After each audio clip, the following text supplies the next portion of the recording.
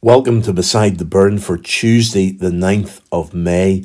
We are continuing our little series through the book of Acts, the opening chapters of Acts. We're looking at the work of the Holy Spirit and what the Holy Spirit is doing in the life of the early church, and consequently what the Holy Spirit is doing in our lives. Yesterday we were in verse 6 when the disciples were asking about the kingdom of God and when Jesus was going to restore that kingdom. Jesus was just about to leave them and ascend into heaven. He had given them the promise that they would receive power from on high, and they have asked Jesus, is this now the point when your kingdom is going to be restored? And Jesus gives them a very straightforward answer, and an answer that explains precisely what's going to happen, and yet it's not an answer that we particularly like. So let's read verse 7 together. Jesus said to them, "It is not for you to know the times or dates the Father has set by his own authority." Wow. Jesus is clearly telling the disciples, look, do not worry about the timing of this. It's not for you. You don't need to know this. You don't need to worry about the timing. You don't need to worry about whether it's going to happen now or in a few months' time or a few centuries' time. There is one person who knows the timing, and that is the Father.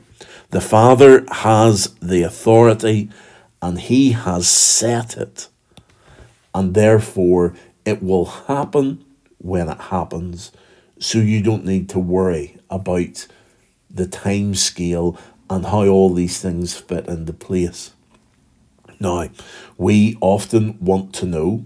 There have been many throughout history who have tried to work out the timing and then have made proclamations of when the kingdom is coming. But what we need to remember is that the kingdom is coming when Jesus returns. There is a sense, as we've said, of now and not yet. The kingdom is here, but it's not fully here. We still need to look ahead to it coming. But we have this promise that Jesus is coming back.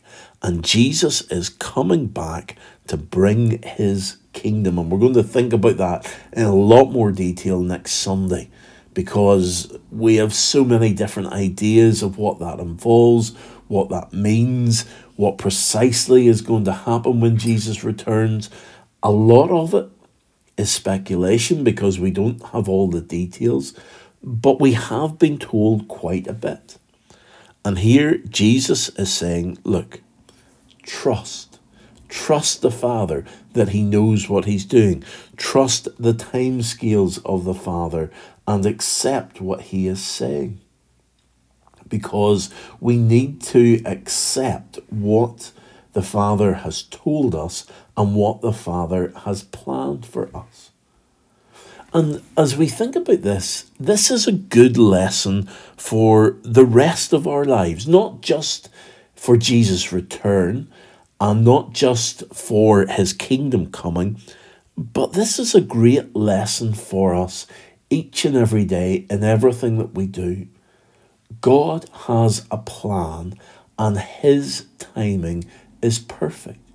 He knows the timing that he has set in place, and it may be a mystery to us, but all we need to do is not try and work out the timing, but simply trust in him. We want to rush things along. We want things to happen at a precise moment. We want things to work out the way that we have them planned. But that's not the way that God works. God invites us to trust him. God invites us to come to the knowledge that he knows best and that he will work it out. And therefore, as we trust in him, we trust his timing and we trust his plan. That may be with an illness, and we would just long for that illness to clear up and to be taken away. We'd love to have the treatment. We'd love to have whatever it is. But we need to wait. And we're not very patient. And we're not very good at trusting. But in the waiting, we have an opportunity to trust in the Lord.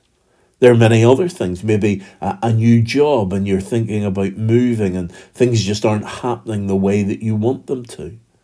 Again, it's an opportunity to trust and to accept what God is doing and accept his timing. He has a plan and we are to fit in with that plan. It's not God that fits in with our plans.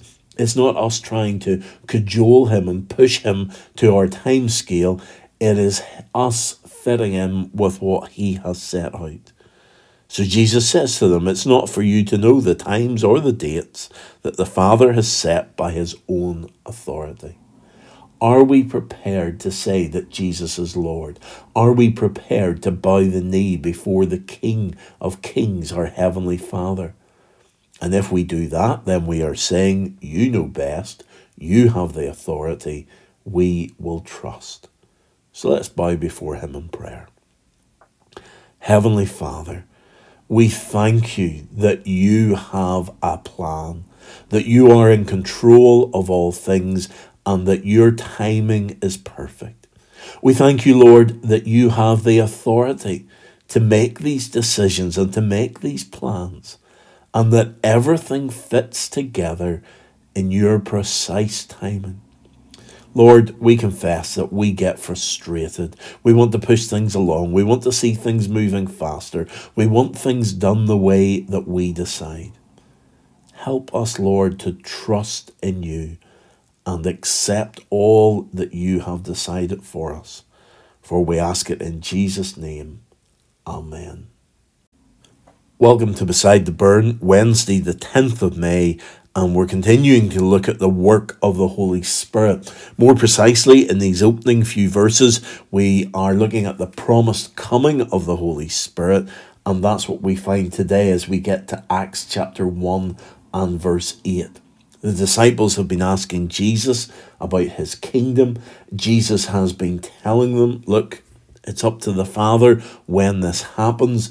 But today he then gives them a very concrete promise in verse 8. And it's this promise that we want to examine together. And it is a promise which is also linked to a command. So verse 8, but you will receive power when the Holy Spirit comes in you, and you will be my witnesses in Jerusalem and in all Judea and Samaria and to the ends of the earth. So this verse begins with the word but, and it's meant to contrast what has just taken place in the verse before. The disciples have almost been rebuked, or they've maybe been deflated a little bit because they wanted to know when the kingdom was coming, and Jesus said to them, it's not for you to know. You need to trust your Father. You need to accept his authority. And then Jesus begins the next verse with this word but. And this is the contrast, as it were. The uncertainty of the timing becomes the certainty of receiving the gift. But you will. This is definite. You don't know the timing, but you will get this. You will receive power. And this is the power from on high that has been promised. This is the clothing with power that they've been told will happen. And they will receive this power when the Holy Spirit comes on you. And by the beginning of chapter 2, we're going to be reading about the Holy Spirit coming. We're going to be reading about the day of Pentecost. We're going to be reading about hundreds of people coming to faith, people speaking in different languages and understanding. The Holy Spirit is coming with power. Power that cannot be contained, and power that these disciples are going to receive. Now, I know I've said this before, but it's always a problem, and it's always an area where we end up with difficulties and misunderstanding. So the disciples have to wait for the Holy Spirit. After all, they have been with Jesus in person on earth. And then whenever he leaves, he is going to send his Holy Spirit upon them. So there's this period where they don't have the Holy Spirit and they don't have Jesus, but they wait on him. Now, many people then interpret that as being whenever we trust in Jesus Christ, we receive his forgiveness, and then we have to sort of strive and wait until we receive the Holy Spirit. And sometimes that's viewed as a second blessing, and you become a super Christian, as it were, whenever you receive the Holy Spirit in this way. But here in Acts, we're reading about the first time the Holy Spirit comes. But once the Holy Spirit has come, he is here. So therefore, he is with us as soon as we trust in Jesus. We don't have to wait. He comes and he is part of our lives. We receive the power that he has. And sometimes we discount the power of the Holy Spirit because we're not too sure about the Holy Spirit. We're a little bit frightened by him. We almost shy away from him. We'd rather do things on our own strength rather than trust in this mysterious Spirit. But Jesus promises the power. Jesus promises the Holy Spirit. And he also promises a complete transformation for these early disciples. They have been with Jesus and they've followed him and they've learned from him. That has all been fine. But then whenever he dies, they are shaky in their faith. They're not sure what they're to do. They go back to their old ways of fishing. But Jesus here tells them that once you receive this power, you are now going to be witnesses. And you're not just going to be timid little witnesses. You are going to start off in Jerusalem where you receive the Holy Spirit, and we'll read about that on the day of Pentecost and how Peter preached and how the people came to faith. But then they are also going to go beyond Jerusalem into the rest of Israel. They're going to go into Judea, and then they're going to go further into Samaria. And Samaria is an area where people are skeptical of the Jews and are hostile towards the Jews, but they're going to take this message and be witnesses even in this hostile area. And then, as if that were not enough, they are going to go to the ends of the earth. And this is what the Holy Spirit does in our lives. Where we may be timid and frightened and worried about the world that we live in, the Holy Spirit gives us the power to stand up for Jesus, gives us the power to trust in him. Now, you may be at different points in your spiritual life at the moment, but the Holy Spirit will give you the power to lead you on in your spiritual life.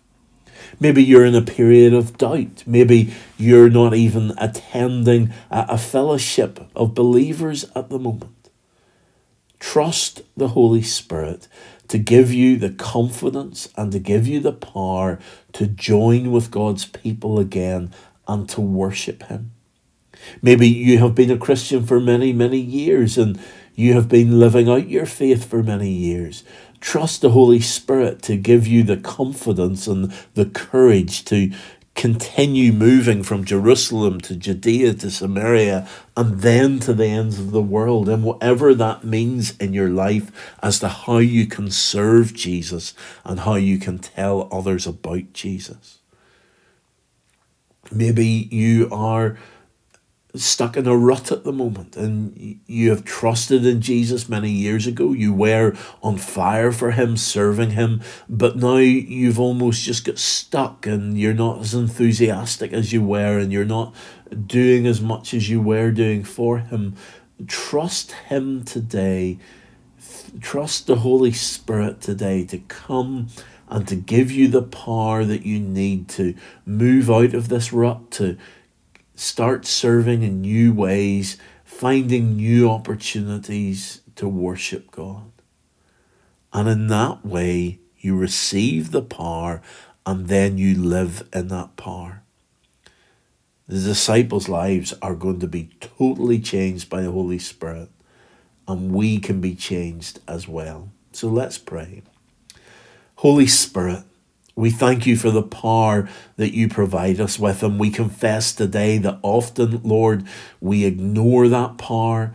We try and make out that it is normal and ordinary when it is anything but.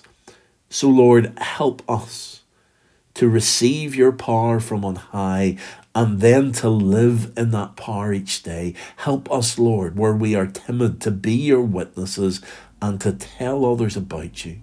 Help us, Lord, to follow you. Help us, Lord, to bring others to you. And help us, Lord, to live part of your kingdom here and now in Jesus' name. Amen.